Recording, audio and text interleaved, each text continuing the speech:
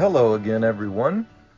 I want to welcome you to another episode of the Next Podcast. Look, I'm really glad that you could join me today, and I hope that what you hear over the next few minutes will add some value to your life. And by the time we're done, you'll look back on it and you'll say, you know what? I feel encouraged, I feel inspired, I feel challenged, because I want you to get better, and I want you to keep growing into the next phase of who God has designed you to be. You know, God designed you on purpose, and He placed you on purpose.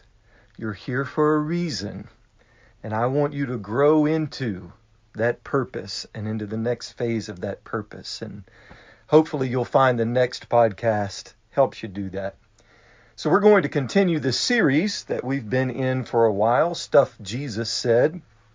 And after today, we'll have one more lesson in this series. That's the plan, anyway. And then we'll be moving on to other things. And for those of you who are wondering, yes, I am back in the closet today. Seems to be the best place, the quietest place for me to be able to record a podcast. You know what? We're just all doing what we've got to do. We're making do. But look, for today, let's dive into it one more time and look at some stuff Jesus said about being angry. Now, if you're paying attention and you've been following us, you know last week we talked about some stuff Jesus said about family. There's no direct correlation here, at least not intended.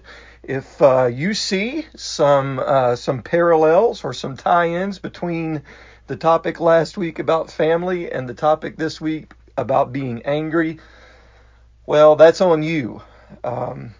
It's not intended to be that way. Hopefully your family's not making you too angry right now.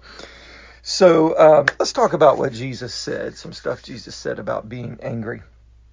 I've got a question for you. When was the last time you were really angry? Now, I'm not talking about being mildly annoyed by the slow driver or the person blocking the lane, or you fussing at your kids for not putting a new roll of toilet paper on the thing. I'm not talking about your mild annoyance at the news or the government.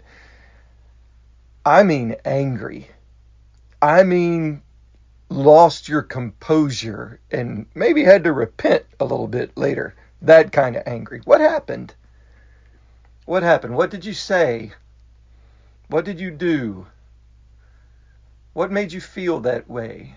When was the last time you were angry? Did you feel better later? Did it make your life better? Did it get you closer to God? I'm just asking some questions. In 1978, singer Marvin Gaye released his album, Here, My Dear. And one of the singles released from that album was the song Anger. If you've never heard it, you can check it out on YouTube. Rest assured, it is some funky stuff. But it is a song that is full of some pretty deep angst and wisdom about the impacts and the destructive nature of anger. I'll give you just a few lines from the song. It says, one more time, anger. More anger when it's flaming hot. Anger burns to the bitter end. Know what I'm talking about. When it cools, I find out too late. I have lost it. Love, love, love, dear friend. I said anger will make you sick, children. Oh, Jesus, anger destroys your soul. True words, Brother Marvin. Brother Marvin, his words they've got to resonate with us. Because anger is a universal human emotion. And most of us, if not all of us, have experienced the destructive aftermath that comes with anger. Which is why we should all feel just a little bit uncomfortable when we read what Jesus had to say about anger. Going to Matthew chapter 5, verses 21 through 26. Jesus said, you have heard that it was said to the people long ago, you shall not murder, and anyone who murders will be subject to judgment. Watch this next verse, 22. But I tell you that anyone who is angry with a brother or sister will be subject to judgment. Again, anyone who says to a brother or sister, Raka, is answerable to the court, and anyone who says, you fool, will be in danger of the fire of hell. Verse 23, therefore, if you are offering your gift at the altar, and there remember that your brother or sister has something against you, leave your gift there in front of the altar. First, go and be reconciled to them, then come and offer your gift. Settle matters quickly with your adversary who is taking you to court. Do it while you are still together on the way, or your adversary may hand you over to the judge, and the judge may hand you over to the officer, and you may be thrown into prison. Verse 26, Jesus said, truly I tell you, you will not get out until you have paid the last penny. Now, hopefully, whenever you heard the beginning of our text passage today, it sounded a little bit familiar. Jesus said, you have heard it said to the people long ago, you shall not murder. Well, that should remind you of the Ten Commandments. Now, I don't know about you, but the Ten Commandments were difficult enough as it is. The Hebrews didn't necessarily do a good job of following all the law. But to take that thou shalt not murder commandment and then extend it to include the anger that we feel toward a brother or sister, I don't know, Jesus. That seems like a bit of an overreach. Here you are, Jesus, changing the rules again. Now, folks, I want all my nexters to hear what I'm about to say. Up to this point in my life, I am proud to say that I have managed to comply with the sixth commandment completely. As of today, I have not murdered anybody. Pretty proud about that. But you know what? Jesus stops my smug little pat on the back pretty cold, because I've gotten angry a lot. We all have. Anger manifests itself differently from person to person. You know, some people explode and everyone around them knows, yep, he's mad, he's angry. But some people don't do that. Some people just kind of seethe at a low boil for days and weeks at a time. And you ask them, is everything all right? Everything's fine. Everything's fine. Nothing's wrong. And then you have other people whose anger is so sharp and so subtle, it's like being cut with a really sharp knife. You don't even know it's happened until you see your blood leaking out 5 minutes later, and you're like, what happened to me? And then we deal with anger in different ways. You know, some of us, whenever we feel ourselves getting angry, we take deep breaths and count to 10 or 100. Some of us take up kickboxing, or we take up running, or we take up golf to burn off what we've pushed down. Some of us take up 2x4s and smash things. Some of us listen to music. Some of us go to the doctor and get sedatives. Some people go to the local bar and meditate, quote unquote. And some of those are good strategies. Some aren't good at all. Don't recommend that local bar meditation. But the problem with all of those coping strategies is they don't keep us from getting angry in the first place. And according to Jesus, that's our whole problem. Because if I'm reading Matthew 5:22 right, when Jesus said, but I tell you that anyone who is angry with a brother or sister will be subject to judgment, what I think he meant was, don't be angry. Like, as in just don't do it. Don't go there. Like, at all. Really, Jesus? Like, never angry? Ever? I don't know. Look, let's look at it. You know, when it comes to anger, we need to be careful that we don't throw the baby out with the bathwater. Anger is a complex emotion and a complex issue. Hear me, not all anger is bad. Whenever we see injustice and evil, our emotional response of anger at those things is altogether right. Jesus even demonstrated such a response himself. In Mark 3, he was angry with the religious leaders. In Matthew 21, Jesus was angry with those who were buying and selling in the temple. Things like slavery, racism, the exploitation of children, the cruel treatment of the disadvantaged. These things and things like them fit into this category of justified righteous anger. The problem comes when anger mutates into what I'm going to call self-righteous anger. That happens, self-righteous anger happens when I look at the actions or the attitudes of others as being so outrageous, so over the top, that I could never be guilty of being as bad as those people. I would never say that. I would never do that. You have to be an evil, selfish, scum of the earth type of person to do what they did. Careful. When we catch ourselves thinking that way, well, I would never. When we catch ourselves thinking that way, we are no longer righteously reflecting God's anger at sin, but expressing our own sense of moral superiority. Jesus wasn't talking about righteous anger in this passage in Matthew 5. No, this is a different type of anger. Jesus equates this type of anger with murder, and it gets right to the core of who we are. Nexters, anybody else that wandered into this podcast by accident, listen to Coop right now. Our anger matters. Our anger matters. Allow me to demonstrate.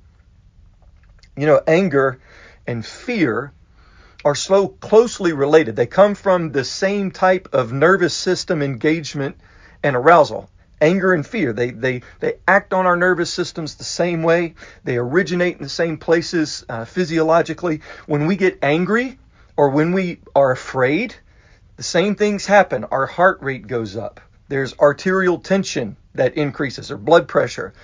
Testosterone production increases. There's increased stimulation in the brain's left hemisphere. It's all connected to the fight or flight response that is hardwired into human nature. I want you to imagine for just a minute. Imagine with me. You take a family vacation, load up the kids, and you go to the Northwest.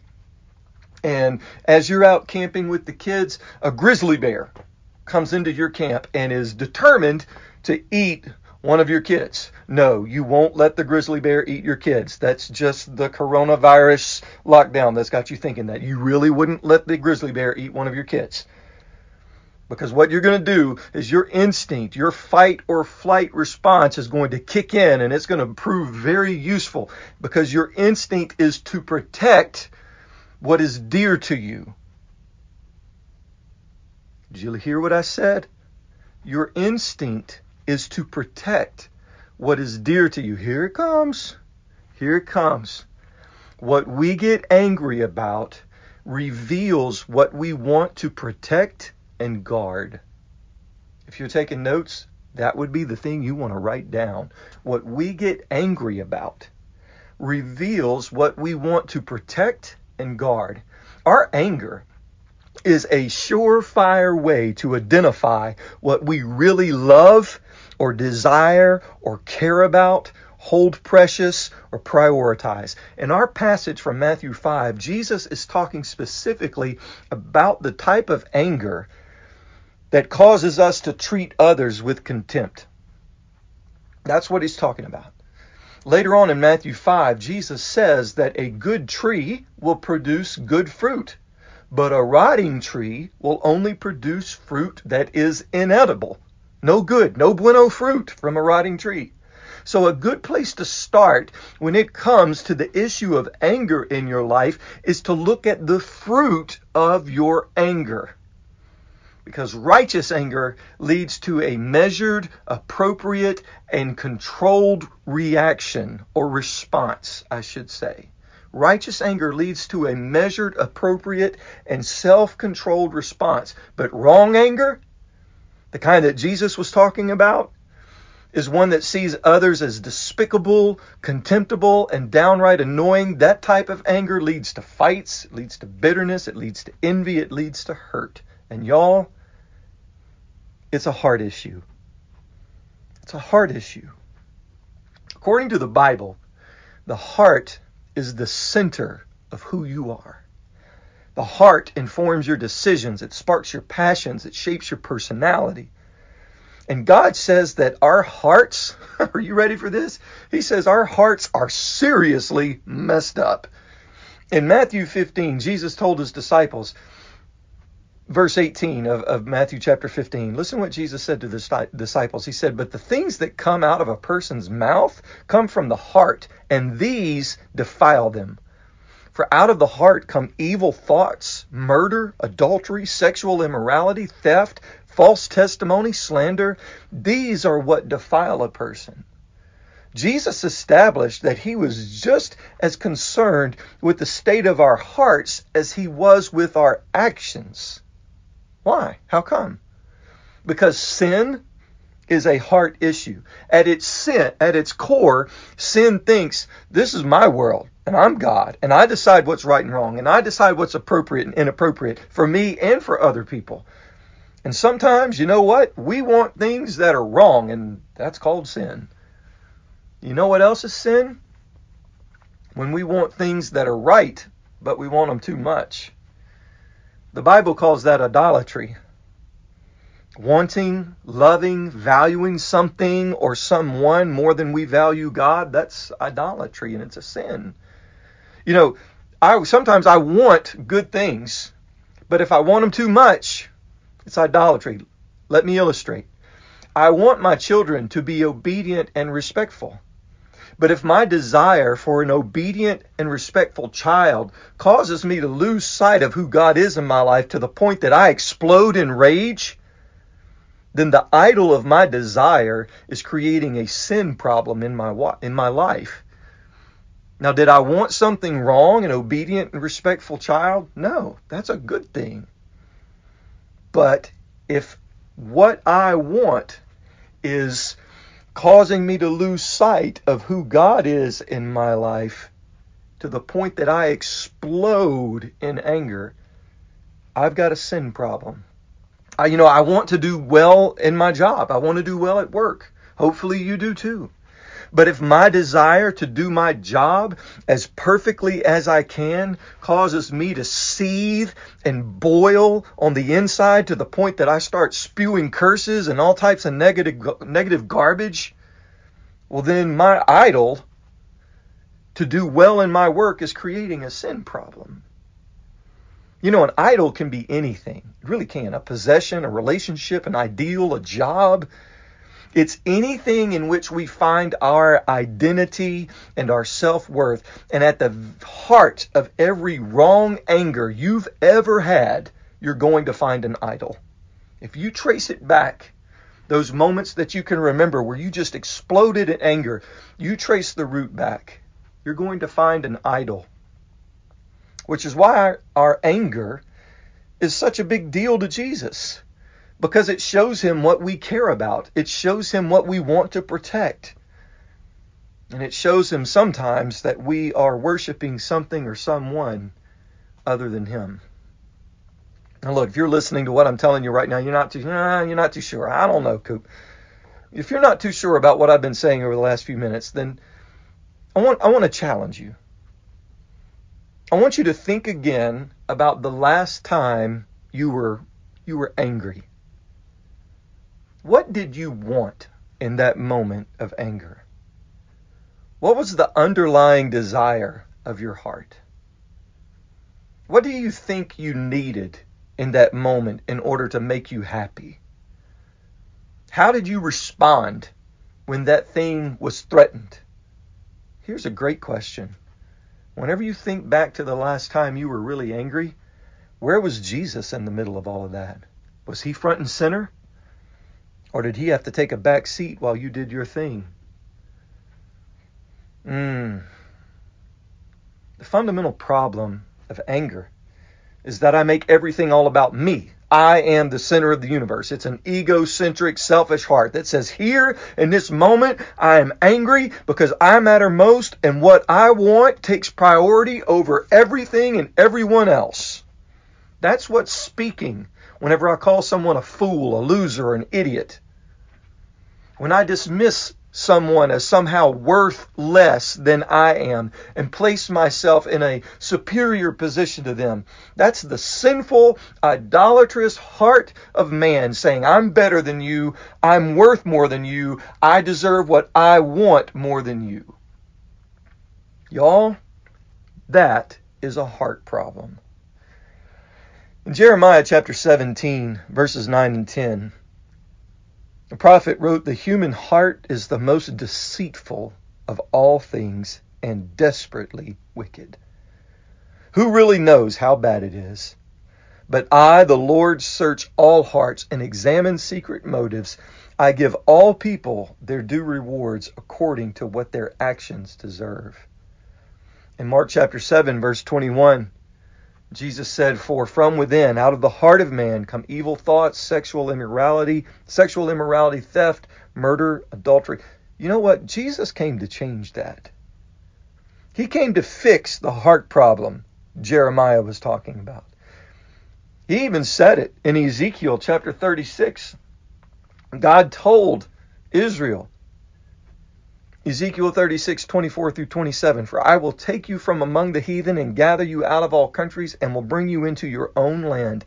Then I will sprinkle clean water upon you, and you shall be clean from all of your filthiness, and from all of your idols I will cleanse you. Watch this, verse 26. A new heart also will I give you, and a new spirit will I put within you, and I will take away the stony heart out of your flesh, and I will give you a heart of flesh. And I will put my spirit within you and cause you to walk in my statutes, and you shall keep my judgments and do them. In Luke chapter 4, verse 18, Jesus, quoting the Old Testament, said, the Spirit of the Lord is upon me because he hath anointed me to preach the gospel to the poor. Oh, watch this. What's the next phrase? You know it. He hath sent me to heal the brokenhearted.